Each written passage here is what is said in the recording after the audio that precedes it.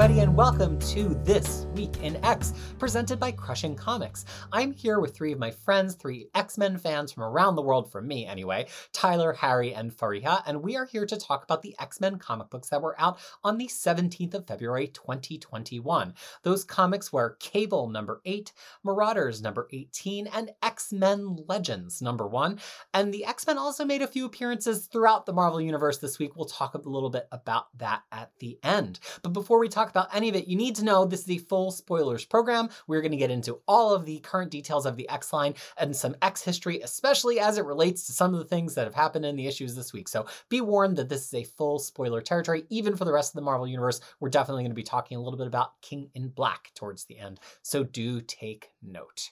So without any further ado, we are here for our opening questions. As always, these questions, we try to pull them from the books that we read. See if you know which plots we are referencing with each question. I'll start with Fariha today, just to mix it up a little bit. How are you doing, Fariha?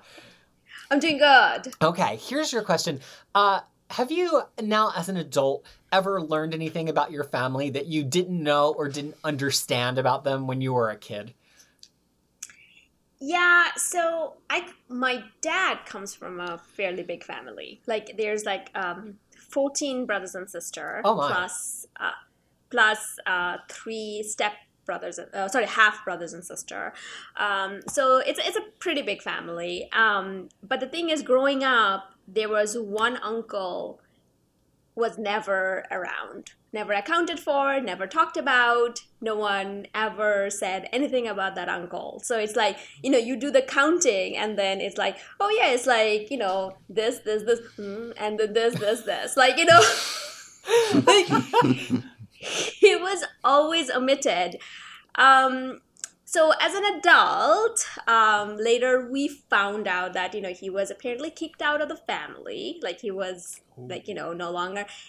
And I suspect it's to do with his sexuality, potentially. And, so it's never talked about. And even now when we ask the question, it was like, we don't want to talk about it. And I also found out that he passed away back in I think somewhere in the 90s. And so the thing is, if you kind of think about what was happening with all of that, it's very possible that it's potentially AIDS related or, a lot of that. It's just not talked about, but there are some hints in the family about it. So that is like a family thing that as an adult we found out. Wow, that's a big one. Yeah. It is a pretty big one. Really big one. And I actually, one of the things I will say that if I actually had, a lot of money, I would go into the whole exploration journey of, trying to find it and then potentially make a documentary on all of that. I'm not creative enough. I think we would all rapidly digest any Fariha documentary, Fariha channel documentaries that you could produce. I think you have a large audience. Sound off in the comments below. Harry, my question for you is, do you have something in your life that has been the outcome of having extreme luck? Something that's happened to you totally by chance? Yeah, I think occasionally I've gotten lucky. I mean, there have been times in college where I was not prepared for an exam and walking in, a guy leaving the test was like, hey, do you want all the answers? Which is not morally right, but it did help when I'm not an economics guy. Or there was a time where I got into a really bad car crash and my car flipped and I just crawled out and I had nothing wrong with me. Just literally no marks on my body. Are you a mutant? Are you Domino? Honestly, that was, even the firemen were like, we did not think you were okay, man, when we saw this car. Anyway. But the one that I think of is after college, went on a big European country trip with a couple friends where we took trains from country to country to country. So a lot of times we would be going at 1 o'clock in the morning and getting on a train. And I remember getting woken up and having to jump to the next train. And as I'm sitting in my new train car, I realized that my cell phone is in the departing train that is now leaving in the other car.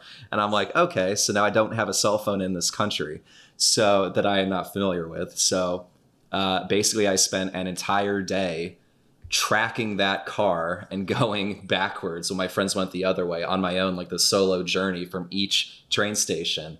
And then finally, in the middle of Germany, someone actually had found it and was hanging on to it. And I was able to get it. And I'll never forget finding that random cell phone in the heart of a country I'd been in for 2 days. And then I came back, my friends were like, we cannot believe this actually worked out for you. So I thought that was pretty lucky. Plot. Yeah. That's a movie plot. Did you fall in love? Like that, that would be perfect. That would be perfect. I'm just sitting staring out the window, just like, I'm going to find you one day. I know you're coming. Like that kind of. But also, that's an interesting combination of like luck and smarts, right? Because like you could have just been like, oh no, or pure luck would have been like you got on a train like back across Germany and you're like, it's the same seat. But you did some things in that situation to connect you. I applied some work, but I just still like the fact that it wasn't just vanished by astronomical like completely odds. Different. Yeah, I think that's pretty crazy. Which is still luck. It's like a meteor falling out of the sky. Tyler, let me ask How am I supposed to follow up after that story? I'm like, Oh, sorry, man. We can just give you a free play to try to tell the most outrageous story that you have. I don't know. Yeah, dude, hit it. We'll see. The question I was going to ask you was, what is the biggest surprise that you or secret kept later revealed that you've ever participated in? I mean, surprise-wise, I am typically difficult to surprise. Because somehow I'll just figure it out that the surprise is coming. So typically I'm involved in planning the surprise. You've got a pretty good poker face, I think, for that kind of thing. So for me, I mean, there was once where we wanted to celebrate a friend's birthday, but he is notoriously he doesn't like birthdays to be celebrated. Not because of anything bad. It's just like he just doesn't like people to remind him that he's getting older and things like that. Closer to death.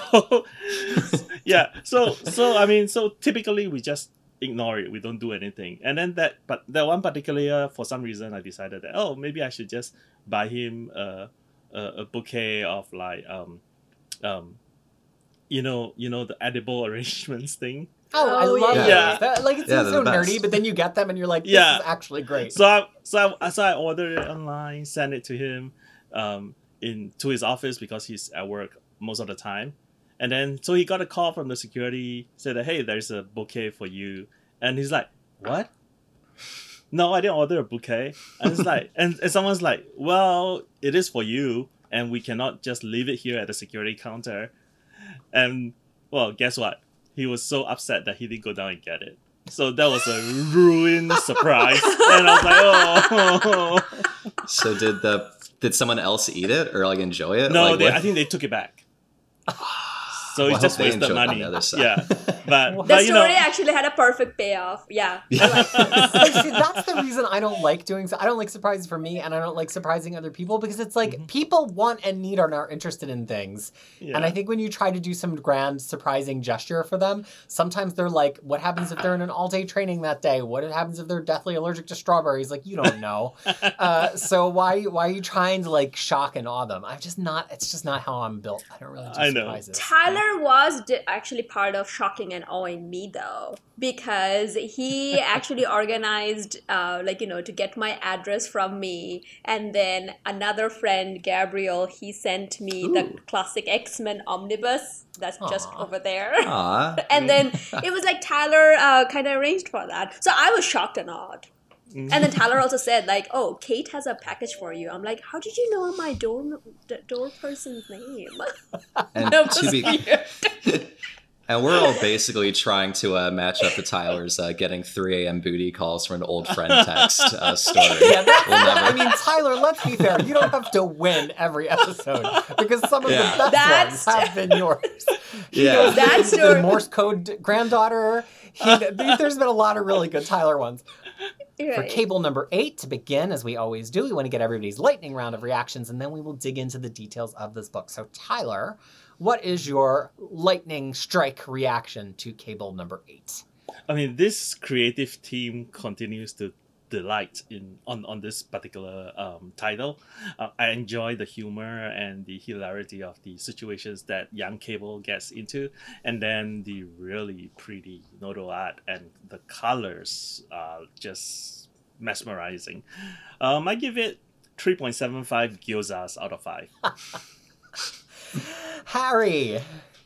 All right, so I did not love this issue as much as last, but that's kind of the last issue was like very high on my list of any books coming out in this entire era. But this was a lot of fun. The art's really great, as Tyler said. I mean, it's got a nice breezy pace. This might be just user error, but I did not understand exactly what was going on with some clones later in the issue, which is that's what can happen when you have like characters that are drawn exactly the same. So I kind of was being told things rather than figuring them out myself, but that could totally be me. I don't even know if that's a total weakness of the book. So we'll find out if it was just me. But yeah, I'd give it a happy 3.75 weird eyes out of 5. Fariha. I really liked it. It was really we're kind of still going on about the whole 5 babies missing, but in a different way than we would think. It's not just a straight and dry cut, you're find the babies and you're done kind of thing. And then Domino and Cable was delightful together. And then it was also testament to Dugan's writing that even though I don't know any history about any of this, it didn't matter. I still enjoyed it. So for that, 4.25 random meteorite out of 5. I was a little hard on this issue the first time I went through it because it's one of these things to get that breezy comedy of a Domino featured issue like this that has this luck stuff and the thing with the bullets and it's got to be breezy. And I think because the last issue felt so packed full of content, part of me was like, nah. But then when I went back through to make notes, I was like, this actually really does work. The setups are all really good, and you can afford to do a lighter weight, funnier issue when you've been delivering at the caliber that the last issue delivered, and you have such a great mystery that's getting built up. I mean, all this is on the back of that great reveal of that Strife was the baddie in the previous issue, and it probably wasn't ever going to be bigger than that, so why not do something funnier than that? So I actually ultimately was really satisfied with it, and I think Duggan wrote Domino actually extraordinarily well. Having gone back through it, I think he just did a really, really good job, and perhaps we'll get into that a little bit. So I think the first thing we can probably talk about actually is Domino, probably, because Domino's powers, they're a little amorphous. She's lucky, but lucky how? In the past, we've had some people describe it as almost a localized telekinetic field that just has things go her way. Some bullets hit, others. Sometimes she can grab something in the last second. But here we see a much larger scope to Domino's powers, that she winds up in the right place at the right time for a literal meteor to fall on the person that they are fighting, which is such a hilarious punchline because of the way it's set up at the beginning of the issue, which is just that random things happen all the time, and it shows 2 meteors going together. It felt as though we were just doing one of those, here we are at space scope and we're zooming in, and now we're just with a character on Earth. But then it also is the punchline. But I don't know, Tyler, is this how you understand Domino's powers to work? And did you get all of the Domino powers gags in this issue? Yeah, I mean, initially, when I turned the first page, I was like, oh, okay, this is a seemingly pointless filler type of situation. Damn it, wasting Nono on rocks. I was like, why do we have a page of meteorite crashing? It doesn't make sense. And then the punchline happened, and I was like, oh, this totally makes sense. And but I agree that Domino's power has never been very well defined.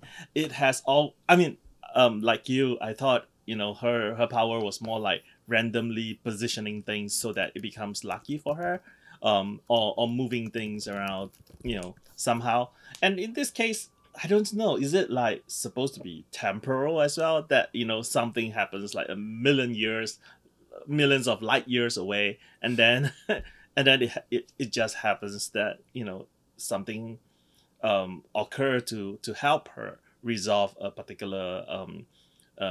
particularly difficult situation. So I like it actually, and I like, because inherently the power is supposed to be obscure. So I kind of like this obscurity. So it's the same with Long Shot. I like the obscurity of it. I don't like it to be like so defined, because then it becomes like, oh, what about this situation? What happens? How did that happen? Or what about that? How did that happen? Or it becomes very like, send Domino there, it'll be fine. Yeah. You know, because it always turns out the way you want it to turn out. I don't know. Harry, do you have a lot of experience with Domino as a character? Yeah, I mean, not compared to y'all, but like I enjoyed her in the new X-Men Grant Morrison's book, and then Gail Simone wrote a killer 2 miniseries about her, if I'm remembering right. Yeah. And I do think like this is the kind of character where her power is so amorphous and kind of hard to define, as Tyler said, that like I don't mind if a writer kind of puts their own tweak or spin on it, because in this book it's kind of just like Domino's power is interesting and useful things happen to her. And like that's kind of useful when you're reading a story, because you kind of don't have to like have like a lot of like plot functions, just like, oh, well, this happened because Domino's here, which is kind of fun in small doses. I just thought it worked really well. I do. It's kind of comparable to Magic in a way where you can't really put rules on it, because then it A, becomes less effective, and B, doesn't really make sense if you try to do that anyway. So it's one of those things where I just kind of just go with whatever the writer's doing, because I think trying to like lock it down will make you go crazy. And Fariha, in addition to that discussion, I'm interested to know how you felt about this dug-in version of Domino versus X-Force Domino. You mean the X-Force by Percy? Yeah, because I feel like she came off a little bit differently here. I don't know. Do you feel that way? Yeah. Well, I don't know. I mean, I didn't feel... Well, she doesn't do much. Like, she was more serious in the X-Force one, in the sense, like, you know, because all the things that happened to her, so she's kind of, like, you know, a little bit, like taking care...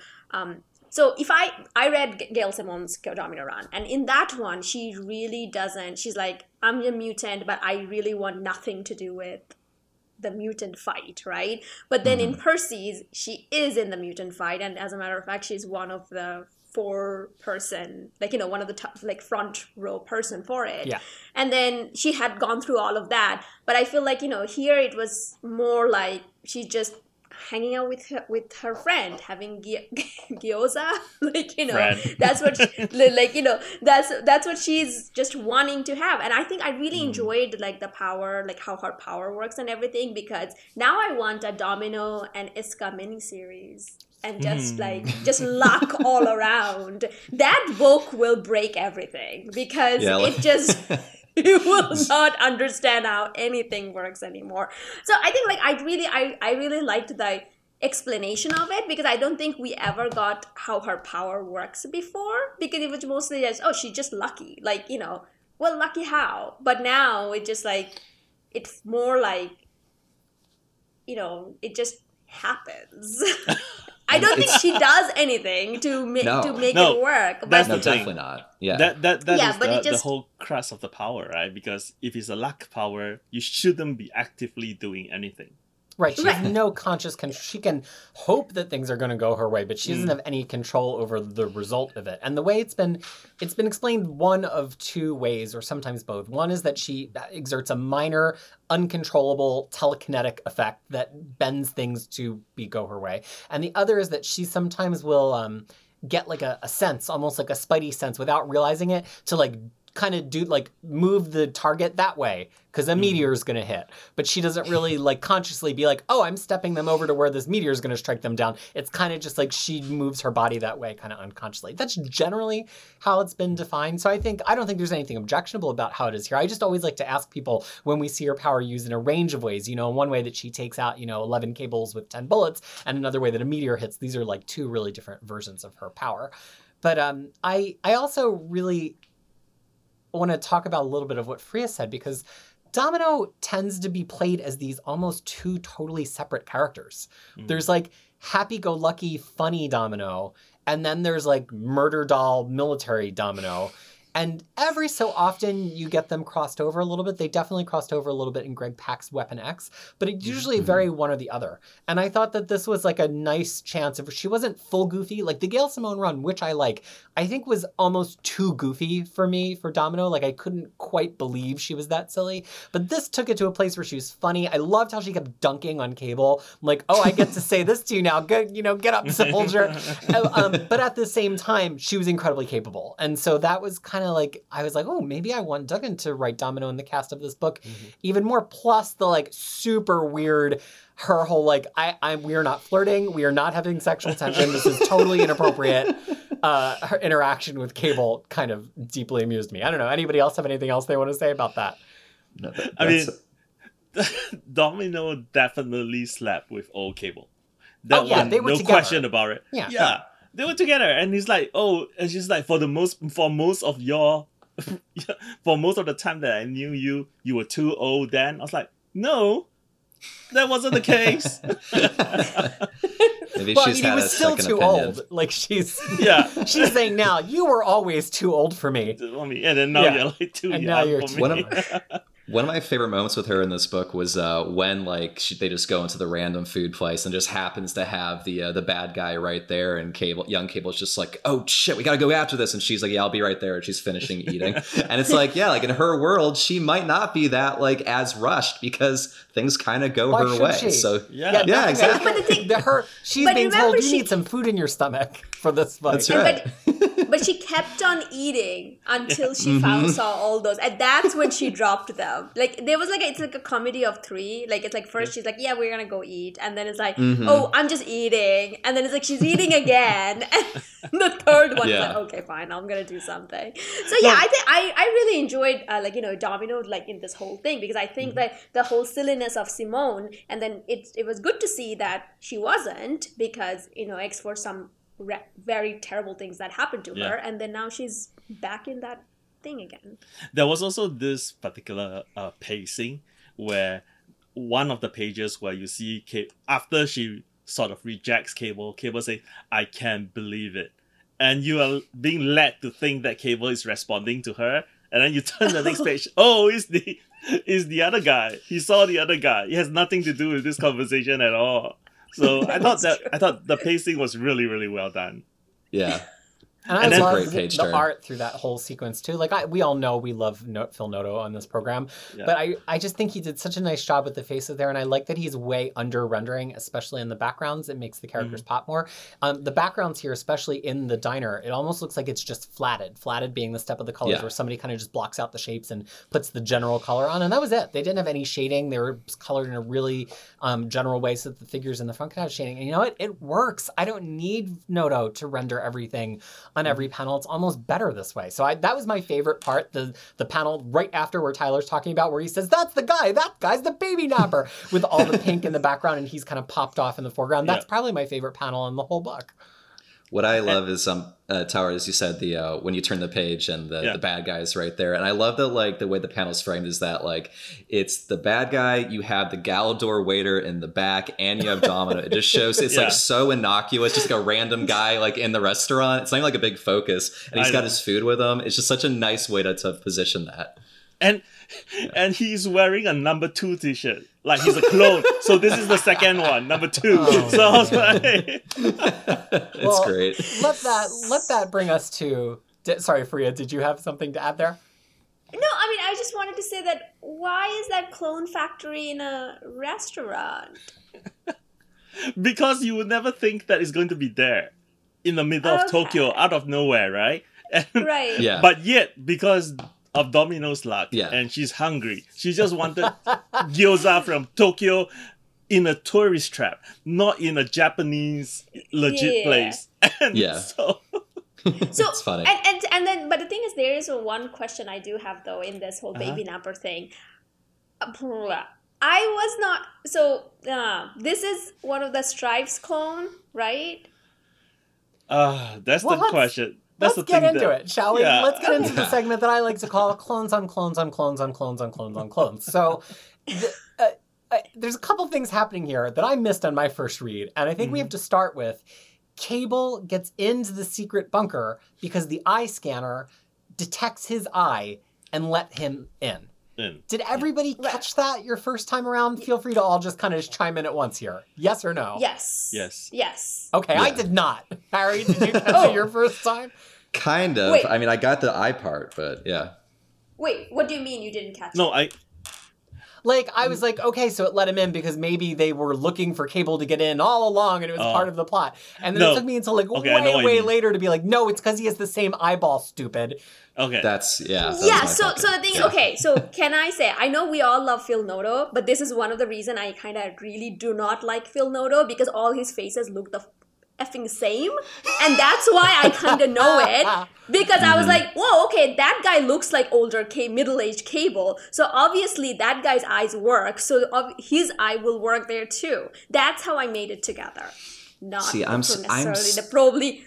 probably intentional. Sorry. I'm stupid. I didn't even think that this guy was a clone of Cable. I don't know why I did it. No, you just got there now? Yeah. No. When I got to the end of the book and they say in the data page. Yeah. It's the same for me too. Okay. I mean, when Peter asked about, like, did you get that he scanned his eyes? I mean, my initial thought was like, oh, because this is a layer of Strife. And because Strife is a clone of Cable, therefore Cable could go in. Well, it's the same thing, yeah. Yeah. So, and also because I think I was thinking like, oh, it also goes to show that because he's young, so he's impulsive. So instead of like thinking first, he's like basically draw out his gun and start shooting at the door first. And then he's like, oh, maybe I should just try my eye. So I thought that was pretty well done. And like, he didn't just to sort of show that he's kind of like, young and impulsive. Mm-hmm. So the question is, though, because it is, I think they were trying to do a misdirect that necessarily did not work. Because the thing is, Strife's eyes are like his. Yes, Strife never was infected with the techno-organic infection. So generally, he has two. Right. The way you can generally tell the difference between a clone of Cable and a clone of Strife, who in turn is a clone of Cable, is that clones of Cable will still have the TO infection and have the eye, the glowing eye, and metal on them. And clones of Strife will not and have stronger telekinesis because they are not holding the telekinetic infection at bay. Okay, great. That's good to know. But the thing is, what he's like, that's the guy, that's the baby napper. Why didn't he say, that's Strife? Or not even say that? Well, that's where it's a misdirect that I think they were trying to let everyone to, but didn't quite work. Because when he said baby napper, I was like, wait, the baby napper already died. Yeah. And then I know that he knew that it's Strife that he's looking for, but that's Strife. So why doesn't he say that? I was really confused by it. Like, all along, the baby nappers have been duplicates. That's where I got confused. But then when the eye thing worked, I'm like, oh, okay, so that is Strife. Yeah, I didn't understand that the baby nappers were all clones of each other, and that they were also clones of Cable and Strife. Like, I think it just a little too fancy took in. It just was like one step too far. And my thing is, I don't know about y'all, but I thought it was just me. Like, I did not once think that as I'm reading the book, and then they tell you in the data page, and I just feel like I've missed something, and I feel like that's not the best storytelling, to be honest. That seems like an important beat that I don't know. It just didn't feel like it landed. No, it sounds like we all had some element of confusion. Yeah. For the first time, I'm reducing my rating then. It's a 3. No, that is the part that confuses me, because I understood that this number 2 is a clone of the guy that killed himself last issue, but I did not get that this is actually a clone of Cable as well. So that's the part which kind of... And also, I mean, he is not infected anyway. So he's theoretically, he's a Strife clone. Yeah. So, but wouldn't I think Cable, that's the part. even young Cable, know what Strife looks like? Exactly. That's what I'm saying. Yeah. That's what I'm saying. So we're all in agreement that this part doesn't work. Right. No. Okay. No. So just to be clear, to make sure all 4 of us got it, and hopefully our viewers too, Cable is chasing a circle of mutant baby kidnappers. Yes. Baby nappers. The baby nappers. And the main organizing circle of baby nappers are themselves all clones of Strife, or at least 2 of them are. Yeah. Yes. And they have been growing clones of Cable so that they could potentially replace him on Krakoa. And we are also still missing 5 of the original 10 babies. Have I covered everything that's happening? Yes. Yes. You did. Okay. And I'm glad that y'all are confused too, because I wasn't sure if it was me. Yeah. No, but the thing is, that's what I'm saying. It's not. It's more than confusion. It's also dumb because Cable does not recognize his own face. Like, Yeah. that is, or maybe he's withholding, but it's like, it's withholding only because of the suspense of storytelling that doesn't work. It's just like, it's something that can be solved with a post-it note. And, then they're not trying because they're trying to tell a story. No, but Anyway. Cable could be like me, who doesn't recognize his Totally face. face blind. Yeah, so it's face blind. So he's like, oh. You know what I was thinking about too? Like, I was thinking if Domino had run into the room like a second earlier and she had said, Strife, because she would remember him sequentially from having fought him many times. I just needed that one moment of some other character other than Cable saying it on panel to make it all click for me. And then I think I would have forgiven that Cable didn't recognize him, because then you could have handled that later, like in an issue from now, being like Domino being like, you really didn't know? And Cable was like, I don't know. He was kind of like, he was kind of wearing his weight on his face, or like some stupid excuse, Then it could have been a gag. But, Cable could be like Fariha. It's like, I don't know any of this characters. I don't know. Who remembers faces? But Yeah. I mean, to give Dugan's credit, right? Domino did not actually see the baby Napper's face. No.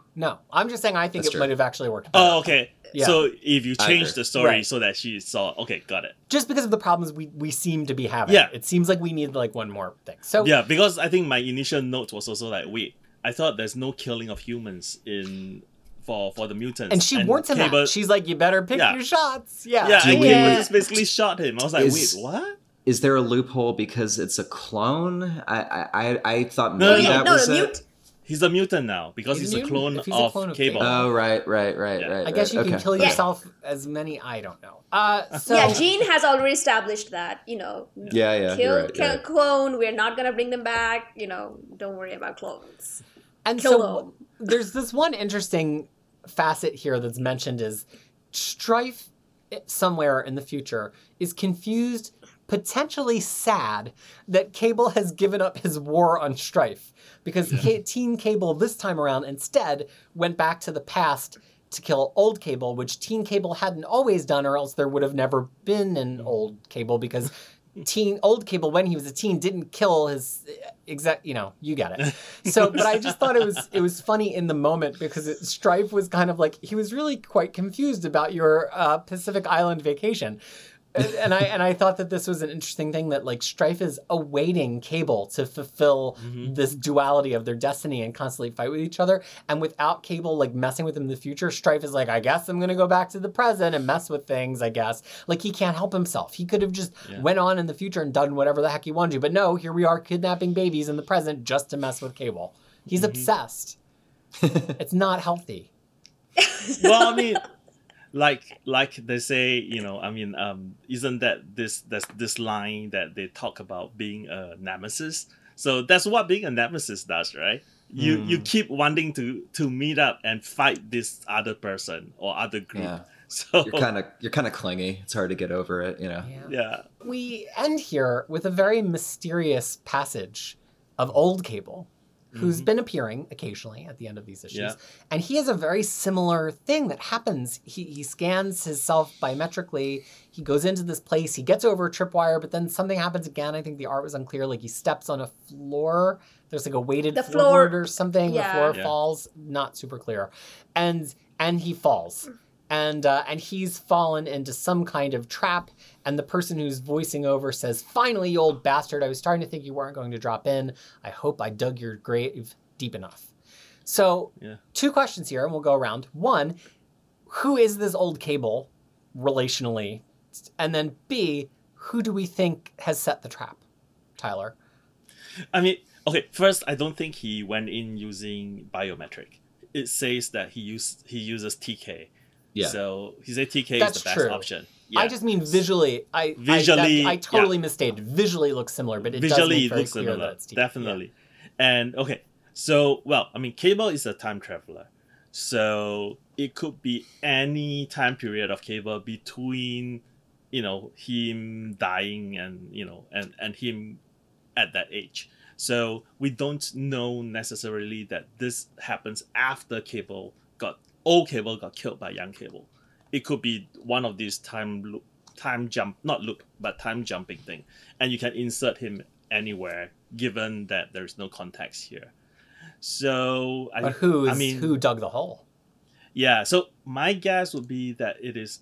I mean, the easy guess would be Strife, but the other thing could be this is actually a clone of old Cable, and the real Cable is actually trapping him. So I mean, it can go a lot of way. But one other thing I wanted to note, and this is more for Peter. Do you think that the building looks a little bit like the ship? Maybe. Yeah, I could see elements of it that do. Yeah. Ship, Cable took Apocalypse's big ship, and it became Cable's headquarters for a lot of classic. It was actually X Factor's headquarters. X Factor, yeah. And then Cable takes it, and I could see that. I absolutely could see that. Harry, who do you think this Cable is, and who dug his grave? I mean this in the nicest possible way. I don't know, and I don't care. I have no connection to Cable in a lot of these books. I thought this was easily the weakest part of the issue. I just figured it was Strife. I don't know Strife's voice enough to know. I don't know how Duggan writes Strife enough, so I was just kind of totally unmoored. I would assume it's a clone in some way because this whole book's been about clones. It's a good guess. Clone is a great guess if we're playing Vegas odds on this. Yeah. I like young Cable, and I think I'll leave it at that. All right. Freya, do you even care? I think is the adaptation of the question for you. No. But the thing is, no. I mean, I actually, I don't care. But the thing is, my question was though, have we already seen how young Cable killed the old Cable? Yes. We have already seen that. Okay, all right. Yeah, because I wasn't sure. I thought that this was that murder scene, but apparently not. No. So it could be sure, we can have a one whole arc about this. Why not? I mean, I'm just gonna throw it out there, right? Or maybe hold on. Or maybe this is the young Cable goes into the future, old after HOXPOX, Docs, Mox. Everything is over, and then Strife killed him then. I'm just kidding. I don't care. Move on. No, I was just going to say that there is this line about Nemesis that kind of sort of goes back to the two lines. So this one is this old Cable says, "I deserved a better Nemesis," and then the clone, the middle-aged Napper did say something like, "I really wish for a worthier Nemesis." So there's this thing going on, which I thought was kind of intentional, I think. Funny you should say that. Nemesis is an alternate code name for Holocaust, who is the son of Apocalypse with a horrible name that I would prefer a character not to have, from the Age of Apocalypse with a brilliant design. He is one of the ones that does get transported at the end of Age of Apocalypse to be on the regular Earth. But there was always this question of where is the regular Earth version of Nemesis? Did Apocalypse ever have the son on the current Earth? And so with them saying Nemesis over and over, I pulled up my X-Men wiki because I was like, this is, it's apocalypse-y, it's AOAE, it's time travel, it could come in. Could be a hint. The other thing, as I think about this plot, I just think it's one of three things, and each of them are interesting on their own, but I don't know which one is a good idea, right? So there's one idea that this is old man Cable as we knew him at some point before Teen Cable killed him. And maybe to the point that he even colludes with Teen Cable in a way that made it necessary to kill him, which would help contextualize Teen Cable a little bit more. So that's one potential thing.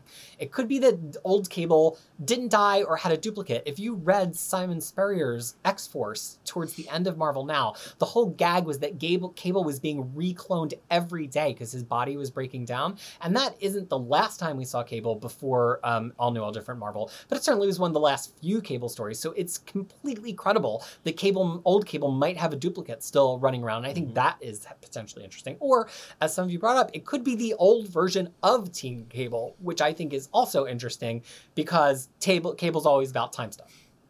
So those are my big three right now. And in terms of who dug the hole, I feel like it's too easy for it to be Strife. I feel like it's either young Cable or it's something connected to Apocalypse, possibly Nemesis, because so much of Cable is tied up with Apocalypse. And my fine parting shot there is, I like that Cable actually had something nasty to say about Apocalypse for at least a second here. Like, he's a bad guy, you know? And I'm fine with him being on the crew. I'm not trying to do this. They're all villains on the island. I'm not trying to do that. I'm just saying it's nice to see some characters who have a terrible history with Apocalypse still bring up sometimes like, okay, he did ruin my life. Let's not forget. Yep, he did. I liked your take on all of this far better than that last 2 pages. Wow. Like, you know, It could be any of those things. Yeah. And Yes, the tradition of Clue, my favorite movie, maybe it's all three. Yeah. Good reference. Love that movie. But I really like those text exchange though. It's like, someone, anyone, please, anyone. Well, Here's all these I'll give options. it to Deadpool. I'll give it to Give Deadpool. it to No one yeah, comes. please, anyone. And then he's like, X-Force is incoming. It's like X Factor, X-Factor. not X Force. X Factor. Sorry, So X Factor. basically, X Factor. push the buck to X Factor. Yeah, it's like dead clones. Figure out what to do. Like, Yeah. go, get out of here. Like, you know, But- I was like, I really like that. And also the Domino is so old that she's like signing her name to her text messages. It's like, you know, like, hope you're okay today, Mom, you know, like Domino. And then she like all of the punctuation, she's using M dashes. This is what Tyler talks about typos breaking him out of the issue. The thing that broke me out is who uses an M dash in a text message? I'm the king of grammar and I don't use M dashes in text messages. Okay. Anyway, that's all. I don't know, Harry, you're my newspaper man. Do you have a comment on M dashes in text messages? I love M dashes when I'm writing, but I'd never use them in a text. That's Never all I in can text. say. There you go. Yeah. That's the definitive word. This is just like my mom. Sorry, Mom. When she leave a message for me, in the past, when she leave a message for me, she's like, "Call me, please." And I was like, what's the purpose of a message? Is to leave the message, not leaving a message for me to call you to hear the message. I was like, Silly. All right. All right. Well, so I think we've established that Domino is an old person. And that's our final statement on the issue. Marauders 18, as we like to do, let's begin with a go-round of our reactions. Please let's not get into the one big shocker just in the go-round, because we will have plenty of time for that. Tyler, you go first. I'm a little bit conflicted about this issue because I thoroughly enjoyed the first half of the issue. And then the second half was a little bit too simplistic when dealing with international relationships, I think. So, I mean, I'm not an expert in this, but it just doesn't seem credible the ways the event turned out.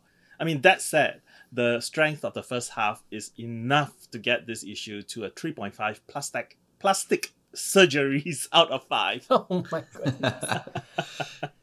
Harry. All right. So this is low-key a very weird issue. It is, the pacing of it is kind of bizarre. And I agree, you know, Tyler, you touched on something where the handling of international factions and commerce and what have you seems to be kind of on fast forward. It seems very neat and tidy the way they move. On one hand, that did bother me when I was reading it. On the other hand, I do feel like this book has been very decompressed at times, so I wasn't too upset that it's moving quick, but it left a weird feeling. There's a scene at the beginning of this issue that's incredible, and I've been thinking about it the last couple of days, and then there's an art transfer, and then there's a huge reveal. There's just a lot going on in this book that is interesting, if not great. So I would also give it 3.5 surgeries out of 5, but it's the most interesting 3.5 I think I've read in a while. Fariha. So I went like, oh, and then, and I was like, oh, okay. But ultimately, you know, for every person who's like, oh my God, mutants have nothing to worry about. This is the issue. I'm going to shove it down their throat. Staples and all. This is the issue for that. I mean... Ouch. You've been warned. Screw that nonsense. Because you know what? Racist people are still there. There are still people who called mutant muties. Every time I hear that, my head gets on fire. And, you know, it happens so much over here. But, we're going to talk about it. Anyway. All right. It's a good issue. I was torn because I think it started with such a big thing that it was impossible to stop thinking about that. And they almost got me off topic because they brought a lot of great stuff through the rest of the issue. Mask, any kind of Morloxy mask thing, I'm there. Any kind of like bringing the Reavers back, I'm there. But when I got to the end of the issue, it did feel a little empty calorie to me, which is often my dispute about Marauders, that it like feels like we're always opening plot threads and we're never kind of like closing any plot threads. And now there's only one issue. It says to be concluded. It's not ending next issue. They've already solicited 20, but I think this big plot is concluding. So it was a little bit under par for me. I think it had a lot of great moments that I'm going to remember, but as a comic book issue, it kind of was just like, That's totally fair. Yeah, it's very scattered. Yeah, so we're going to get to all three of those big moments because they're all things that we enjoy. But look, we've got to start with the elephant in the room. If you can ever call anything associated with Emma Frost and elephants the best dressed elephant that's ever lived on the planet Earth. Because Emma Frost dunks on Xavier and Magneto so hard. And she dunks in a way that really, really makes it seem like she knows everything about Moira McTaggart as Moira X and her participation in this. And before I throw it to Fariha, let me just point out, she's having this unveiling for a hospital. She invites Charles and Eric, Magneto, and she also has Proteus there, which is like a huge breach because he's one of the five and you do not want to risk one of the five. So immediately it's like, what would cause Emma to be able to bring him there? Then the hospital is called Moira McTaggart Memorial, although I think they're missing the word hospital. Like this, some things just felt rushed in this issue. And so then she unveils a statue of Moira, and it's not like lab coat Moira that we all know with like the high ponytail and the cow-neck sweater or the, no. It's Moira with the friggin' hoop earrings. It's the Moira that's on Tyler's shirt, for those of you watching. And it ends, Charles and Eric are like, WTF, and it ends with Emma saying, it's worth it just for the look on Eric and Charles's faces. Fariha? So I actually went and checked. The jacket that Moira's wearing is the same from the Hawks 2 that Xavier and her goes to the island to talk to Magneto. It's that same jacket. So therefore, she definitely got this from Magneto's memory because Magneto is hanging around her without his helmet a long time. That's what you're getting. However, and this is my question because I don't pay attention to things. So as far as Xavier and Magneto is concerned, they've been dealing with Moira, this version of Moira, for a very long time, right? Yes. Yeah, this is like a whole lifetime. So why is Xavier this met shocking? her like at Oxford. Right, and then he knew it from then, and they have been planning and doing all of this time. So why is Emma showing it off to them now? Like, we as reader know about it now. So why is Emma holding on to this information for this long and decide to rub it on their face now? I mean, I didn't get it. I didn't get that, like, in terms of like, yes, for us, it's a huge shocker because, oh my God, we just learned about this. As far as these characters are concerned, it's not a new thing. It's been going for, so why is she waiting this long? Why she hasn't said that every time she needed to up one them? I didn't quite get that. Look, I think it's a terrific question. I have some thoughts on it, but I want to let everybody have the go round and maybe see what their thoughts are before we come back around to me. So, Harry? Yeah, I was also taken aback, to say the least. I was just reading, I'm like, oh, okay, so Emma knows a lot more than I think we'd been led to believe, or at least I had thought. And I had just questions on questions. I was just doing dishes. Like, so how long did she know? Where did this go? Like, where's this going? Yeah. I thought it was cool, and but it definitely makes me wonder how much of their inner workings and plans that she's known about and what that means for the future. Because, like, of course, if Emma knows it, then things might get more complicated. Tyler? Yeah, I mean, the first question is like, oh, wait, does Emma know? Like, and then I was like, okay, fine. It's obvious that she knows something. But, like, how does she know, Is it because, Magneto took off his helmet and say, well, tell me what happened briefly in King in Black Marauders? Or is it because Emma is sleeping with Wolverine? and Whoa. and Wolverine was Ew. shown. No, Way to take why it would there. anyone on the internet ever say that sentence? Ew. I might bleep that out. Yeah, bleep it out. Gross, disgusting. Because- Ew. Because going to as jail. As Fariha pointed out, Wolverine knew about Moira because of the alternate timeline that Saturnine shown it to him after he stabbed her. So We think that's We that's, think. Yeah, we that's the think. Fariha theory. Yeah. The theory, Yeah. the Fariha theorem. Yeah, that's my So- theorem. So- Like, you know. No, I was like, okay, why are you rubbing it on here? Yeah. I just No, didn't I get know. it. I know what I you just mean. didn't get that. So, look, we've realized over time that Marauders, in part, is the story of Emma moving chess pieces very subtly on the Quiet Council and getting her way, right? Yeah. Finally putting one over on Shaw, you know, bringing her brother into the fold, doing all of these things. Now, you know, changing who handles which market, changing the balance of the power on the committee itself by selecting Kate, although originally she said she might have a different choice for the nomination. And then in a way, having her own shadow council in the Hellfire Club of all of these, you know, bishops and whatever. So maybe she knew about more all along, or maybe not. I don't have a good answer to that question. You know, did she pick something up off of Xavier when Xavier first brought her to Krakoa and she had that for the children moment? Has she picked it up on Magneto since then? That would actually be really clever. I don't know. But there's something that Emma's trying to get from them. Emma is nothing if not transactional. What does she want?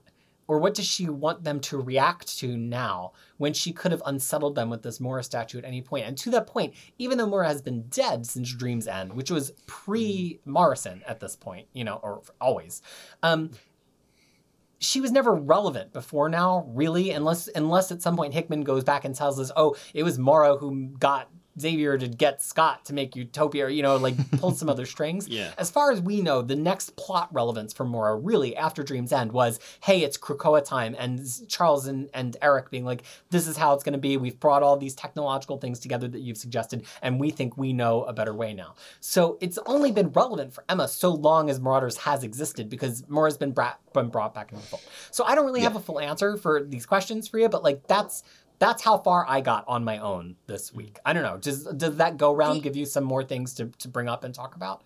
Yeah, so I do like that explanation. But then to that brings me to my second point and I'm pretty sure this is probably explained somewhere and stuff. Why does it matter if everyone else knows about Moira? Because it's like the reveal that like they're in like a cycle of realities and there's like a much bigger game being played. I mean, we don't really know what's going to happen when she dies the last time, I guess, is one part of it. Yeah. Okay. Yeah, But but don't say her power, what her power is. Just say that, hey, she's back. She's alive. We always come back from dead. Like, do you But they're think going to have to X-Men explain will- that she's a mutant. That's the thing. Nobody does this imply that Emma knows that she's a mutant, right? To bring Moira back, they've plenty of people have been brought back, you know? But to Yeah, bring that's her what I'm back and have to saying. explain she's a mutant all this time and then answer the questions that go along with that starts to unravel. And I think too that we have to remember, like, we don't know really what Xavier's plan is here. Like, it's been issues and months since we've talked about the whole mutant dynamo thing. Why is it important they're all in Krakoa? Why is it important they're all brought back? It's not just out of the goodness of his heart. And look, we're doing this much explaining because the books are not doing it for us. Like, I don't want to make it out like Right. Fariha's questions are such easy questions that we're answering. We're having this discussion because the X-Men books took the most interesting thing about HOXPOX and they've pretty much put it in a deep 6 for 18 issues. So we're rabid to talk about this, but we need a little bit more context than this too, I think is the answer to this question. I don't know. Yeah. Fran, Yeah, is I that mean, that's fair? what Yeah, because I'm saying that in Marvel Universe, everyone comes back. Like, you know, they're like, oh yeah, she's not a mutant, she's a human, and she came back because it's no one will blink an eye. That's what I'm saying. So that's one of the reasons I was just like, okay, so then what is the point of all of this? I don't know. Maybe because I was so focused on this couple of pages at the early on that I just started to thinking way more about this. But anyway. Yeah, I mean, I agree with Peter. We do not know the ultimate plans. So we do know that Xavier, Magneto, and Moira has a plan. And this is only the beginning of that plan. So we do not know where it's going to lead and how or what is going to happen. So you know, and why is there a resistance to have precogs on the island. They need to follow up next issue, this one soon after, about what's going on with Emma's plan here, because it's too big a thing to put in this issue and then just kind of leave sitting there. I'm So, pretty It's- sure it's that all happening at Gala. in the gala. It's At the all gala. happening at the gala. But then, It's all you know, come to the how gala. Claremontian. I mean, we did, Tyler and Farina and I just read this Shadow King's first appearance, and we were trying to figure out how many issues went by before the Shadow King was even hinted at again. I mean, this just goes to show, we say that people are impatient all the time, but here we are, 4 impatient readers. It's been 18 issues, and we're like, oh, it took so long to get on this plot hook. Like, welcome to reading X-Men, in a way. Although I think there's also valid points to be made about, like, you can't set up a whole era with the status quo and then non-comment on the status quo. I have one final comment here, then we're moving on. If you read Emma's X-Men Black one-shot, which came just before the Uncanny X-Men run that came just before Age of X-Men, which came just before HOXPOX, it kind of establishes that Emma was very interested in being the king in black, the Black King, not the king in black, different story, the Black King of the Hellfire Club, and being in charge of kind of the fate of the mutant race, and that she's willing to make sacrifices sometimes as long as she gets a say in the control. And that was written by the brilliant Leah Williams, who we adore on this channel, who I think actually understands Emma the best of anybody on the planet, really, based on her tweets about Emma. She's only written her the one time, but I think she really gets it. So part of me can't help but think, like, the Hickman stuff was in the air at that point. Did we know that Emma was going to be kind of one of the major players here? And were we kind of seeding that there? Were we seeding it in the way that she acted in Matthew Rosenberg's Uncanny X-Men? Some fans are really like, did any of that stuff matter? We're seeing that it mattered for Prodigy, right? How did he die? Yeah. Oh, I died with everybody else like Loa. No, he didn't. So is this one more thing that actually was seeded, and it just took us 2 whole years to figure out that it was hinted before we got here? That's my final comment on the Emma thing. Okay. Small plot point, worth one go round though. The hospital opens and Callisto shows up with a mask. One of the downright nastiest characters in X-Men history, I would say. And Mask basically just can melt and reform your skin. He's a walking mutant plastic surgeon. And Callisto introduces him because it's to this couple that has a baby with like a cleft lip or palate or something of that nature, and says, it's his turn to contribute as Dr. Mask. Now, this is a real thing. My partner actually is really good friends with somebody from the States who twice a year would fly to remote locations all around the world, who's a plastic surgeon, and just do this for like a week. He would like stay up, he would like take his vitamin C and stay up as long as he could, and he would do as many surgeries as he could for a week to fix problems that kids had like this, and then fly home and like recover. And that was just part of the things that he did as the year goes on. So first of all, this is drawn from like a very real thing that happens in the world. But also, I love that Callisto, now having been reborn through the Crucible, is like giving Mask this transformative experience too. Mask, who stabs her in the back so many times over the years. So Tyler, you're our most experienced X-Men reader here. What did this make you feel anything to see Mask holding a little baby? Yeah, I mean, his face when the parents were so appreciative, and then the baby with that cute smile when they were hugging him. I think it just goes to show that like most people just want to feel appreciated, and in some ways, I think I think in this case, it is the rehabilitation of Mask, and giving him a real chance to function as a contributing members of the society, and that I think sort of like helps him be a better person. Harry? I mean, yeah, I don't have familiarity with this character, but this is like the scene of the book. This is a beautiful scene. It's like a great sentiment of this character, who I figured was probably at least slightly villainous or something along those More lines. than a little. I don't know, but just having this opportunity to be kind and to make the world a better place in a small way, or, add some good to the world, and just like his kind of silent, like just taking it in at the very end. I think this was like easily one of the best scenes of the book, like period, like throughout the issues so far. I really, really liked it. Fariha, any thoughts on that? So, is he part of the Morlocks? He is. He's a classic okay. named Morlock from the earliest Morlock appearances. Yeah. And they're kind of like more of an underground mutant, like living in the. They're the tunnel rats. I don't want to say it. Yeah, Freed's not like sewers in comic books. Yeah. That's a no. Like, yeah. the thing is, anyway, no, I was actually I really loved it because the thing is, it kind of also shows that, I was talking about that shoving this down people's throat about new status quo, who are complaining about the new status quo, because this is what new status quo allows.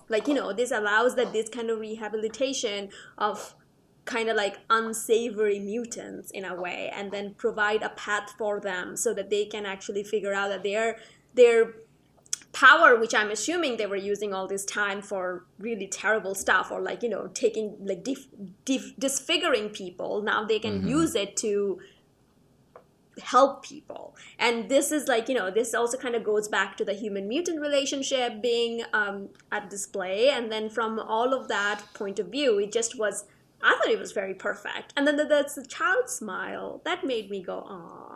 The way it was a she, just when that was it's a really very cute. Image. That was very cute. So yeah, so I think from that it was a very nice touch. I feel like I could write a 10,000 word essay just on the panel of him looking at his hands speechless and her saying, "I've got other work to do. Have fun." And the implication of this is you having fun with your power. There's so many times in history, especially towards the beginning of X Factor, that Mask gleefully uses his powers to disfigure. But is it fun?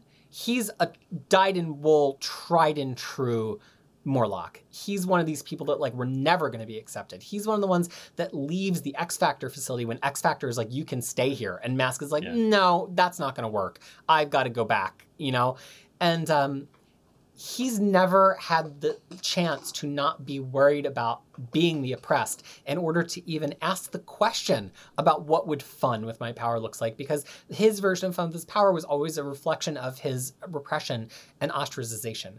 And this idea of Callisto using Krakoa to go to individual Morlocks and say, what's the thing you would have done instead with your life if you hadn't been oppressed from birth as a mutant, and then oppressed from birth on top of that as an ugly mutant.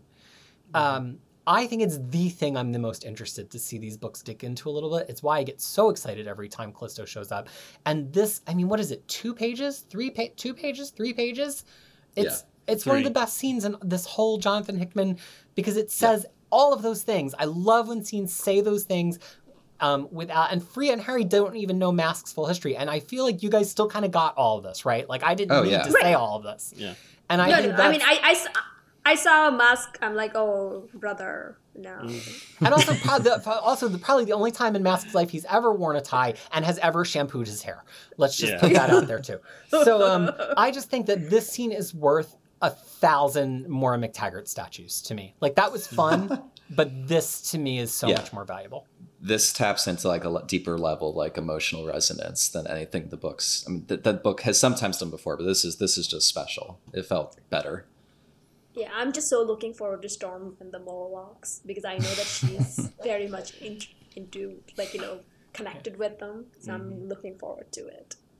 There's actually, if you can't wait for the issues, there's an excellent episode. It's the 4th episode of X-Men the Animated Series, which is on Disney Plus, that I just started watching with the kids, and they actually do the whole compressed Morlock story in 22 minutes, but it's with different X-Men that they had at the time, so they just have to squeeze it to work because there's no Kitty and all this stuff, and and there's no Angel for Callisto to slobber over, and so she has to think Scott is attractive instead, and it's a whole thing. But it actually does tell the Morlock story really well. We just kicked Harry off because we were having different ideas about things. We didn't like them. Just kidding. So Harry had to step away from recording today. He's not in the Krakoan hole. We haven't sent him to the resurrection protocols that we're willing to reveal to you. He'll be back in a body that looks remarkably similar next week. But maybe with a few changes here and there that he might have gotten the 5 to make form. So let's talk about the last scene in this issue, which is Iceman buys a bar. It's Iceman starring Coyote Ugly starring Iceman. And they buy this bar because it's one of these last land grabs that they can make in Krakoa. But running as an undercurrent through this whole issue is the Hellfire Club kids being oh, they're ruining our takeover of Madripoor. I might have just said Krakoa. We all know I meant Madripoor. Yeah. And so they buy the bar, but they've only bought it for a minute before the Hellfire Club unleashes Reavers on them. And I have to say, if there's any way to redeem these Hellfire Club kids, which we know I historically don't like, at least have them bring back some other classic X-Men nonsense like Reavers, right? Like that's an easy way to my heart. Yeah. And to the point though that they're trying to make the X-Men have a PR problem on the international stage. Does this sequence of events work for you, Tyler? This whole, like, they buy a bar, they were immediately unleashed the Reavers on them because they knew they bought the bar like a second later, and then they're in the UN 2 minutes after that. Like, does this work? I mean, everything kind of works up to the point where it's like, this is a setup, and the UN put an embargo on Marauders. They cannot go onto Madripoor anymore. And I was like, that kind of doesn't make a lot of sense. Yeah. I mean, I know what you're getting at, but like, why would the UN be involved in this based on like one fight? And I don't know. And yeah, the X-Men have been into so much nonsense on Madripoor throughout this series and the Wolverine series. Like, what about this one fight at a bar that they owned makes it worth all of this nonsense? Like, it just seemed like it was really sudden.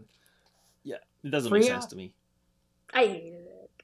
Like, whatever, And it's not because, like, oh my god, I don't want mutants to have, like, any challenge or anything. It's not that. It's just, like, we've seen this a million times before. I kind of like the idea that, they're trying to trick us and get public opinion, sway the public opinion by taking pictures and stuff. That is very real life, and that is, very useful and all of that. But the thing is, I am hard-pressed to believe Krakoa doesn't have their ambassador in UN.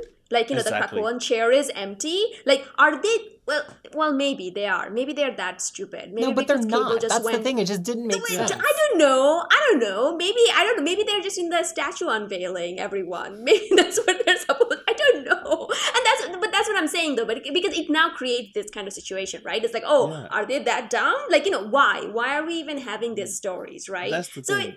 So, and then first, I hate those kids. Like, seriously, Emma Frost, Kate Pryde, Storm, their nemesis are those dumb kids. Like, seriously, come on.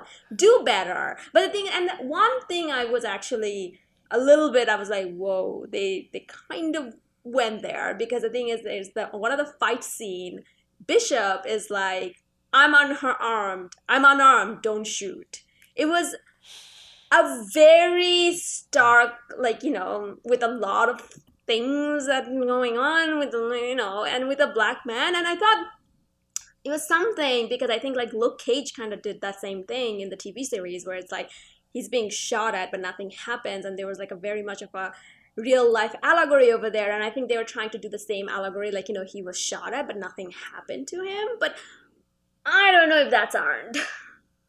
That was kind of, that kind of made me go a little bit, I don't know. Yeah, you have to think that the X Office is a very diverse place at this point, and just because Duggan's the writer on this book, it doesn't mean that he didn't consult with a lot of people on that moment. Like, you just don't know anymore when it comes to X-Men, which is as it should be. Isn't it nice to be able to say that about X-Men, finally? Because it's nothing we could ever say before the last couple of years, that like, this reads a little weird, but they actually have women and people of color and LGBT people in this room with them, because that's not really often the case in the history of X-Men. So that's nice. But I do think that it's like, you've always gotta, just like you have to, you can't use somebody being like, but I can't breathe anymore in the same way, because it has overtones in the real world now, that you have to be like, did you think about that line of dialogue and the way that it's being portrayed in the page and the way somebody's using force against them? You gotta just think about the implications about these kind of like hands up moments with a black man, one of the few on the X-Men.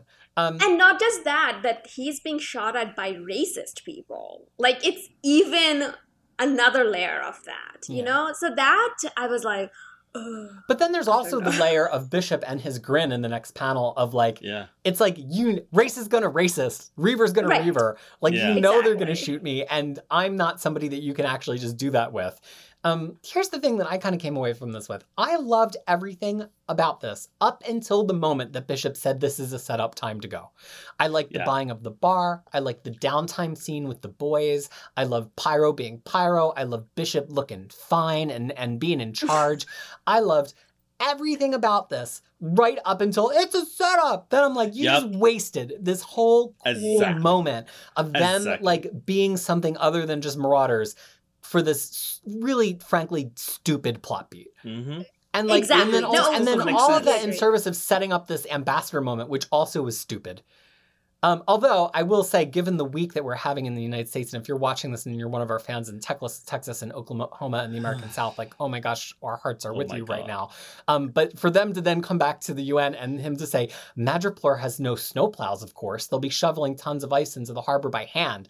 It's like, wow, what a week for that line to hit. Because I've heard people talking about this kind of thing on Twitter, literally as we're recording this. And the problem is that Madripoor is a tropical island. The ice will melt in the matters of minutes. away. Right, because that's not storm. She didn't bring a whole winter storm. It's ice. Have a sculpture competition. It's not crippling. So that part, I mean, I agree with you. Like the whole setup part and then the UN scene, it just does not make sense to me. I mean, I even love that the new rivers were aptly named. Because the original rivers were goons that were made by Wolverine. Right. They're Wolverine leftovers. Wolverine leftovers, really. Yeah. I did have delight in that as a longtime fan. And I was like, Tyler's going to love this. I literally thought that when I read it. Because I know you love that stuff. So this is like really appropriate. And then they were aptly named. And also, I mean, there's an implication here. There's like, okay, fine. The X-Men, the Krakoans cannot kill humans. But they do leave a trail of like, injured and maimed enemies around. And that is going to come back to bite them. And going all the way back to the first issue of Marauders, where Kate phases the gun through the people in his knee. And people are like, that's kind of rough for Kitty Pryde. And we're like, it's a new time for mutants. But like, and it set up new Reavers. Exactly. And I mean, and then it went back to like X-Men #4, where Gorgon basically just slice and dice everybody's limbs off, while they were waiting to ambush Professor X-Men, and Apocalypse. So that that was a really good callback. And I mean, maybe we can just like erase the last few pages from our memory. No, because I think like it would have been fine if there's like, oh, okay, like this is all of this happened, and then this ambassador person just kind of spewing all this nonsense, and we just left it at that. What really pissed me off is like, oh yeah, now the UN had a sanction against, I'm like, really? And then and what is Krakoa's comeback? Maybe that's what the next issue is going to be. But also the need to say this is a setup, like I think it would have hit better had it not been a setup. If that just was what was happening, It's just, I mean, I have to say, fashion-wise, I am enjoying the blazer, the full buttoned blazer with no sleeves. That's cool. I'm into that, but that's the only really positive that I took from that page. So what about the really flattened hair? No. I mean, he looks like Keith Urban on not a good day. I'm like, that's like a racist look. And bangs with that haircut, really? Who are you cosplaying He-Man on the side? What guy has that hair with those bangs? Anyway, apparently a racist. So that brings us to the end of our discussion, I think. Does anybody else have any? I know, Tyler, there was some of our classic editorial misses here. Did you want to bring any of them up? I mean, it's like Kate's dress just changed after the first scene. Like in the first panel where you have a far shot of her, she was in a gown with a high slit, and then the next time you see her, she's in a pirate costume. Now you don't think that could just be her pirate coat buttoned at the waist but not buttoned lower, like the way Gambit wears his coat? You don't think that could be what it is? No, that's not what it is. No? That's definitely not what it is. I'm trying. Yeah. I'm on your side, X-Men editorial team, just this once. Let it be known. But the thing is, like, one thing to say that in that same scene, the Shaw is still there in his wheelchair. Yeah. So they brought Shaw for this. Like, it's like, you have to come. Like, or like they probably just like didn't even ask, just brought him there. So. X-Men Legends #1. We have 2 bits of business to talk about before we can get into lightning rounding and cross-talking in our discussion. The first is that this was drawn by Brett Booth, and I just want to point everybody out to a discussion that we had when we introduced Booth's art on X-Men issue 17. He has, over the course of the past decade, engaged in some misogynistic harassment on Twitter, in some anti-Semitic and Islamophobic language online, on Twitter and on his blog. And we cover everything X-Men, but we think it's worth pointing these things out so you can go and have that information for yourself. And if you want to see the full discussion, please head back to our X-Men 17 discussion and you can see our full disclaimer there. The other thing is, this is set at a very specific time after some very specific past X-Men events. And I think we've got to set the stage for that before we talk about this issue. Now, we get a delightful editorial comment at the beginning of the issue that this is set sometime after X-Men number 39. It's not set directly after X-Men 39. We're going to get to that in a second. So why is it after X-Men 39? Well, Adam X, who's the feature player in this issue, for a long time was thought to be the additional Summers brother. But to get to that, we have to talk about why did everybody think there was a Summers brother before we ever got to Vulcan. And to get to that, you have to read X-Men 1991, number 23. This is one of my favorite X-Men issues of all time. It's one of the best Mr. Sinister issues of all time. And Scott has a confrontation with Mr. Sinister, where Sinister reveals a lot, including his involvement with the Legacy virus, and also that there might be another Summers brother, to which Scott says, what? And Mr. Sinister says, what? And you can never tell if Mr. Sinister revealed it on purpose or not. It is the best Mr. Sinister scene, and it totally works with this new funny Mr. Sinister that we have now, which is why I think I love it so much. Like, because it's silly. So you have to read X-Men 1991, number 23. It's on Marvel Unlimited. You could go get it for $1 or $2. Like, just read it. So then the other thing is that X-Men 1991, number 39 is a whole issue feature for Adam X. Adam X had been introduced as one of these characters in the annuals, where they introduced a new character in every annual, and they came with a trading card of that character polybagged with the annual. I had them all, and apparently trading cards right now are a really big thing. Maybe I got to get them on eBay. I don't know. Tyler, did you have it? Yes, I do. He had it too. Okay. But most of those characters just went right into the trash bin.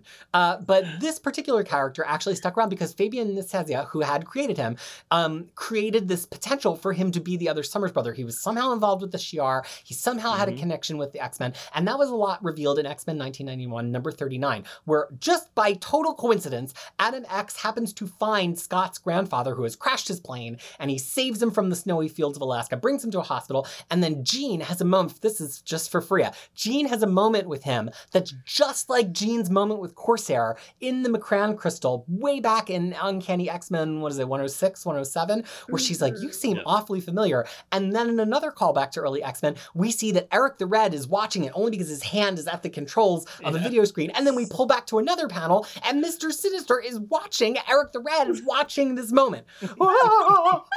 Throwbacks.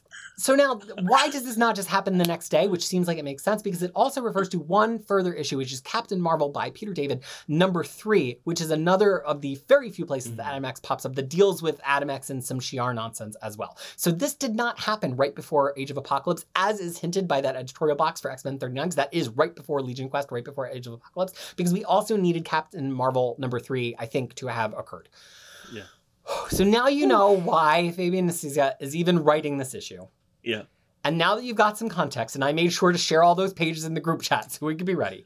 Now we're going to do the lightning round, starting with Tyler.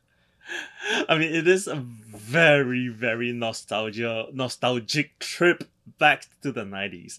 I mean, Nicieza, he did not appear to have missed a bit. Like, it's just as if he has been writing X-Men all along. And it's like, oh yeah, I stopped writing X-Men for 20 years and I'm writing another issue, and it just fits right in. And then the art is straight from that era. It just feels really, really right for me. I mean, do I like it? I am not very sure, because I have not read these stories for over 20 years, but does it feel like it is a 90s comics? Absolutely. Fariha. So when I when I kind of kicking and screaming read it, I was like, by the end, before I die, I will have read every X-Men issue, because now on top of the Claremont's issues. Now I have to read 90s X-Men issue. And I'm like, oh, please make it stop. But it seems like, the Summers wants to be like the Guthries, so that there's like thousands of Summers, they're just all over the place now and they're just popping up. Yeah, it seems like it's like that. But I do want to say, though, the Sinister panels that Peter's talking about, even if you don't go and look at them for the dialogues and stuff, go there for the cape, because my God, that cape. It's the best Sinister plumage of all time. Oh, that plumage. I'm like, now I understand why he's so obsessed with plumage, because he had better plumage before he came to Krakoa. So judge for that. But I mean, it's one of those things. It's like, sure, if you're a longtime X-Men reader, but someone like me who I'm not, I'm like, okay, we already had a crazy one called Gabrielle, so what else we need? But I do want to say, though, I did understood who Adam X is, because he shows up in X Factor number 3, and I also understood McCarran Crystal, and I'm like, damn it, I'm one of the nerds now. So what about Eric the Red? Yeah, and Eric the Red, who most people don't understand at all, but that's fresh for you. Yeah, and also Eric the Red, I'm like, I know all of this. Why do I know all of this? It's becoming one of those things where now I read it, I'm like, oh yeah, I know these people. I'm like, why do I know these people? But I do. So the thing is, like, that was kind of, it was more entertaining from that point of view than the actual issue. That's all I'm gonna say. I really have trouble even articulating. That's why I'm happy I did all my talking up front, because I don't even know what to say. It's a short list, I guess. One is Guru EFX freaking killed the colors on this issue.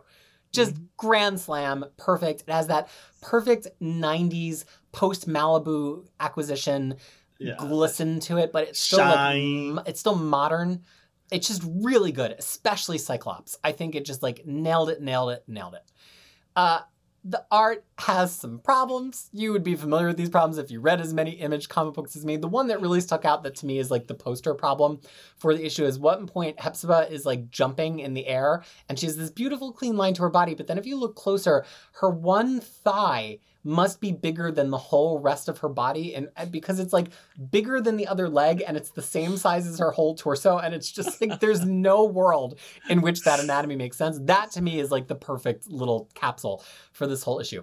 The thing it really made me feel, though, is Necessia is so good. He could be on any title right now and it would be a great title. His Juggernaut miniseries that just wrapped was great. But it's this is a very specific way of writing a title. He's been on Twitter saying that this was an event originally going to be a 2 or 3, or actually a 3 or 4 issue story, and he had to squeeze it a little bit to get down to 55 pages. But even still, this was the way that comics were in that mid-90s X-Men run. It was 2 issues. It was never an arc. There was no such thing as a 6-issue arc of anything. And a lot of issues were just 2s. Set up, knockdown, set up, knockdown, set up, knockdown, with one little subplot that would kind of carry you into the next thing. So I think it does feel kind of weird to read now, because you realize how much of that is empty calories and just kind of I always called it rubber banding. We beat them, but they're back, but they ambushed them, but we shot them, but they broke free. That, because there was a lot of that rubber banding in those issues in order to just make it work. And that's how you got through 90s comics. And so I think that push and pull, you can feel it here. And it just feels a little absurd now because comics don't do it as much, but that's because they don't rubber band in one issue. They just draw it out over a whole arc. I don't feel like this is essential reading, and I don't fully believe the cliffhanger at the end. The Corsair's Adam X, my son. It's too early for that to be the cliffhanger of the first issue. I feel like it's going to get reversed. And then they're going to come back and be oh, actually, he's not our son, but our son must be somewhere. And that's going to be an advanced setup for Vulcan to help better explain Vulcan. Is there anything else to say about this comic? I mean, we'll go around one more time. Tyler? I mean, Adam X is immune to Cyclops and Alex powers. And Alex and Scott is immune to Adam X's powers. And while it has not been consistently treated, in a lot of cases, the siblings are immune to each other's power. So that's something to consider. But yeah, my notes for this issue is really everything in caps and end with exclamation mark. Eric the Red, question mark, exclamation, Shia, exclamation, Starjammers, exclamation, and Summers, exclamation. And that is really the issue, right? I mean, everything is just the issue. Big and big and just explosive, and it is very nice. it is very, very 90s. Yeah, they're pandering specifically to Tyler, I think is what you should be getting from this conversation. There is enough abs to be Yeah, and not Hepzibah is the only female character with a line in this whole issue, too. Yeah, exactly. Yeah. Fariha, is there anything else to add? I mean, I don't know. I mean, so like, what are they gonna? I mean, are they gonna retcon everything? And is it being ordered by Hickman to do all of this so that he can write his story better? And then, you know, if he is the brother, maybe it will be better if he's the brother, and then Cyclops just runs off to Mojoverse and we never see him again. You know what? Sold. Yeah, let's do that. No, but what happens in Mojoverse stays in Mojoverse, as we know. Yeah. Because Shatterstar is there, and Richter does not know he's there. Oh boy, we're really sour. Why are really sour. Why must you remind me that? You know, it's just cut by 1,000 paper cuts every time I think about Shatterstar. But anyway, yeah. So, I mean, there's a proud history of this. We're reading in our Epic X-Men reread, we're reading classic X-Men stories by Claremont that he inserts into the past. And sometimes they're revelatory and we're in love with them. And sometimes they're dumb and we're like, we're going to ignore that. And that's generally how these retcon stories go, unless it's like Deadly Genesis, where it's built up to be an event by itself and you know it's going to last. So I guess my question is, like, can anything so important really happen here that's going to be lasting, that we're going to say you had to read X-Men Legends 1 and 2 for years to come? I sincerely doubt that, personally. Yeah. I do think there's a couple interesting beats in here, though, that Necessity sneaks in. One is a bit prescient, you know, this Shi'ar grandparent napping of Scott's grandparents, which ties to the Shi'ar much later coming back to kill the entire Grey family in End of Greys, one of the roughest issues of X-Men to ever read. And the other thing is just and it's only and it only happens in a span of like what, 60 seconds or something like that. So it's hard. It's really hard to read. Oh my god. And then also, I've always loved Adam X's power, but it makes me laugh because, so his power is basically he makes you feel like your blood is on fire, but he needs some exposed blood to do it. So he like throws a bunch of razor blades and crap. He's made to basically be Wolverine's sidekick. They basically dreamt him up and was like, here's a cool person to tag around behind Wolverine and be like, your blood is on fire. Your blood is on fire. But also, which also is like, how 90s is that, right? Like, It's like he's got blades, but he doesn't even need the blade because he's Bloodstorm, right? How many of those names did they go through for him that they're like, God damn it, Leafield has already trademarked these all. And so they just decided to call him Adam X. I have so many jokes that I've been saving for so long. I think is my point here. But like his costumes is full of blades. Like even his shoulder like, pad is like blades. Touch all of these blades. He is a Summer Brothers because if he has that kind of weird thing, you know, that's what. But also, let's just think about it for a second. Like, it's kind of a cool power, the idea that your blood is, like, conductive to a degree, and that if you are bleeding, that he kind of makes it feel so much worse, but he needs an entry into your body, you know? I mean, does he do really well with people with gingivitis? Is he looking for people with weak gums? You know, like, what are his other ways in, right? I'm just thinking about, like, how else can he expose blood cells so that he can... I want to make a very do you pick your nails? That's sad for you. Because your blood is on... Yeah, but I wanted to make a very terrible joke, but I will stop. Please do. Stop me. Somebody stop me. No. Carry on. You don't want to hear my joke. Wait. So where is his skateboard? He drops it at one point. And I guess if you're in the middle of a freaking cornfield, as he is here... Your skateboard, not the most fast conveyance. But then also, how about Cable just like dropping in? Because like, how can we have a summer story without Cable? It's Summers. Yeah. It's because it's a summer story. Cable has to drop it. And this is how you know it's actually set a little bit later, because he makes the point that he's lost his team at the moment. And also his TK is actually effective, which earlier on his TK really wasn't, because it was only ever holding off the the TO virus, but here it is. But Cable, I mean, there's not a whole heck of a lot else to say about this. Well, as it turns out, the X-Men are busting out all over right now in the Marvel Universe. I feel like we've gotten past the point where like they're kind of off limits. It's and now the reign of X. Yeah, it is the reign of X, man. They're everywhere. Just like, you know, so... It's raining X-Men. Are you trying to get me to sing more? Because I'll sing more. Yes. It's raining X. Hallelujah, it's raining X. Yeah, okay. You got to let me prepare and like learn them on the guitar and everything first. 3 in particular, I think stood out, and I've read just about the whole Marvel poll this week. So I'll throw it out if anybody has comments on them. King in Black, Champions, and Savage Avengers all have some major Krakoan stuff going on. Did anybody read any of these? I read Champions. I read King in Black and Champions. All right, I guess I take Savage Avengers there. So, Fariha, what did you think about the X-Men in Champions this week? Oh, I really enjoyed it, even though I'm not quite enjoying the whole Champions and then the story of like baby Civil War, whatever it is going on. I'm not, no. But the thing is that if you have read 2016 Champions and where Baby Klops was part of the team, and and then and he had to leave, and then there's like a very he has a very good friendship with Kamala, Miss Marvel. And then in 2019 Champions, where they had like this awesome reunion because, she thinks that the older Cyclops have forgotten everything, but he's like, no, I remember everything.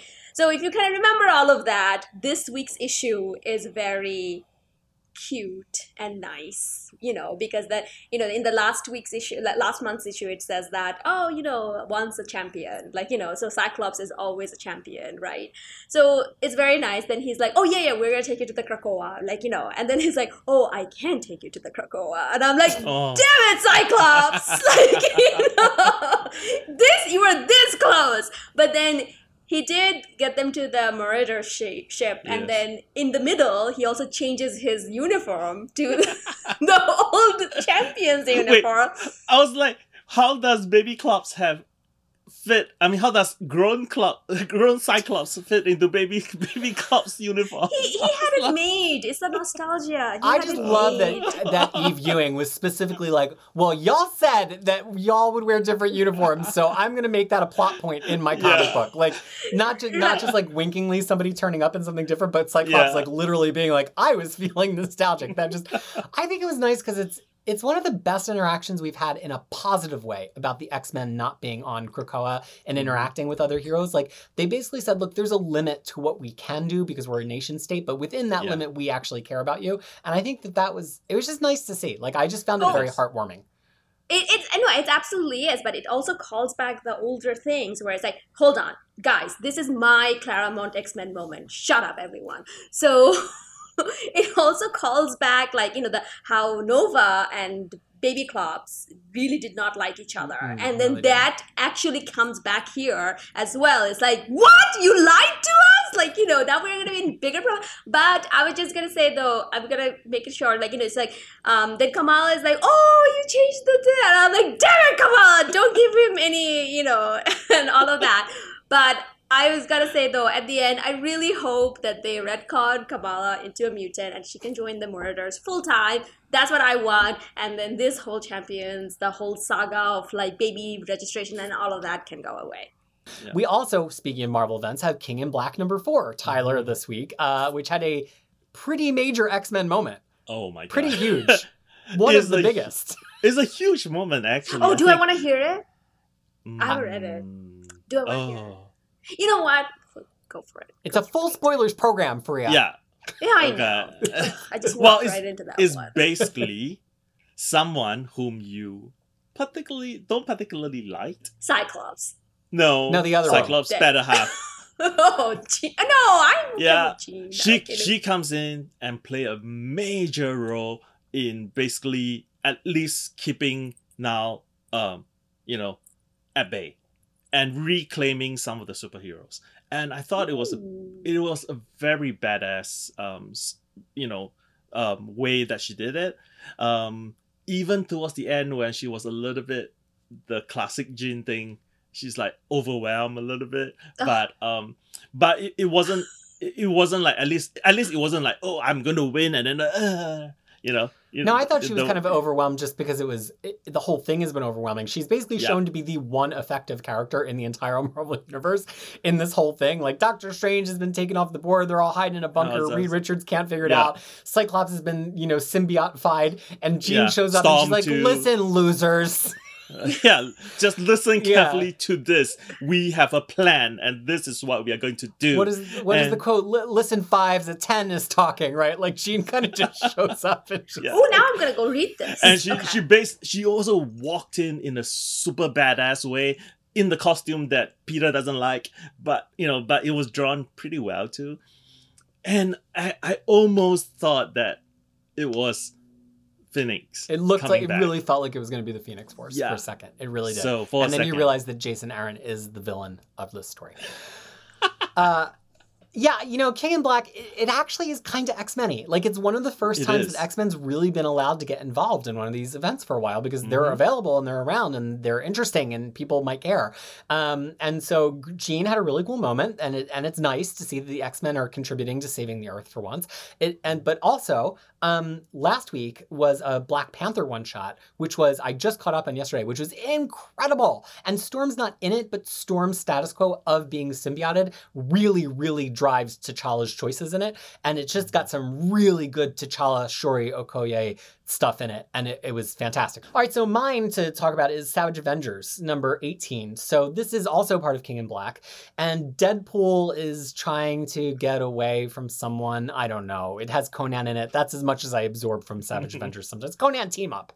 But Yeah. they decide to try to pull a heist on the empty Hellfire Club because they've got lots of money just lying around in sacks in this empty Hellfire Club building. And when they go to rob it, Callisto, Iceman, and Bishop show up to stop them. I don't think it's actually, very important at all, other than to say there's a gate inside of the old Hellfire Club building in New York, and they have giant sacks of money there. Mhm. So that's your big 3 X-Men appearances for the week. Let us know if this is useful to you. Send me a tweet at Crushing Comics on Twitter, or drop us a line in the comments of any of our Twitter video or YouTube videos about This Week in X, because I don't know if it's always going to be something that we do every week, but Tyler and I do read a lot of the Marvel Universe, and so when we spot these things, we bring them to you. Do we have anything else to say? No. No.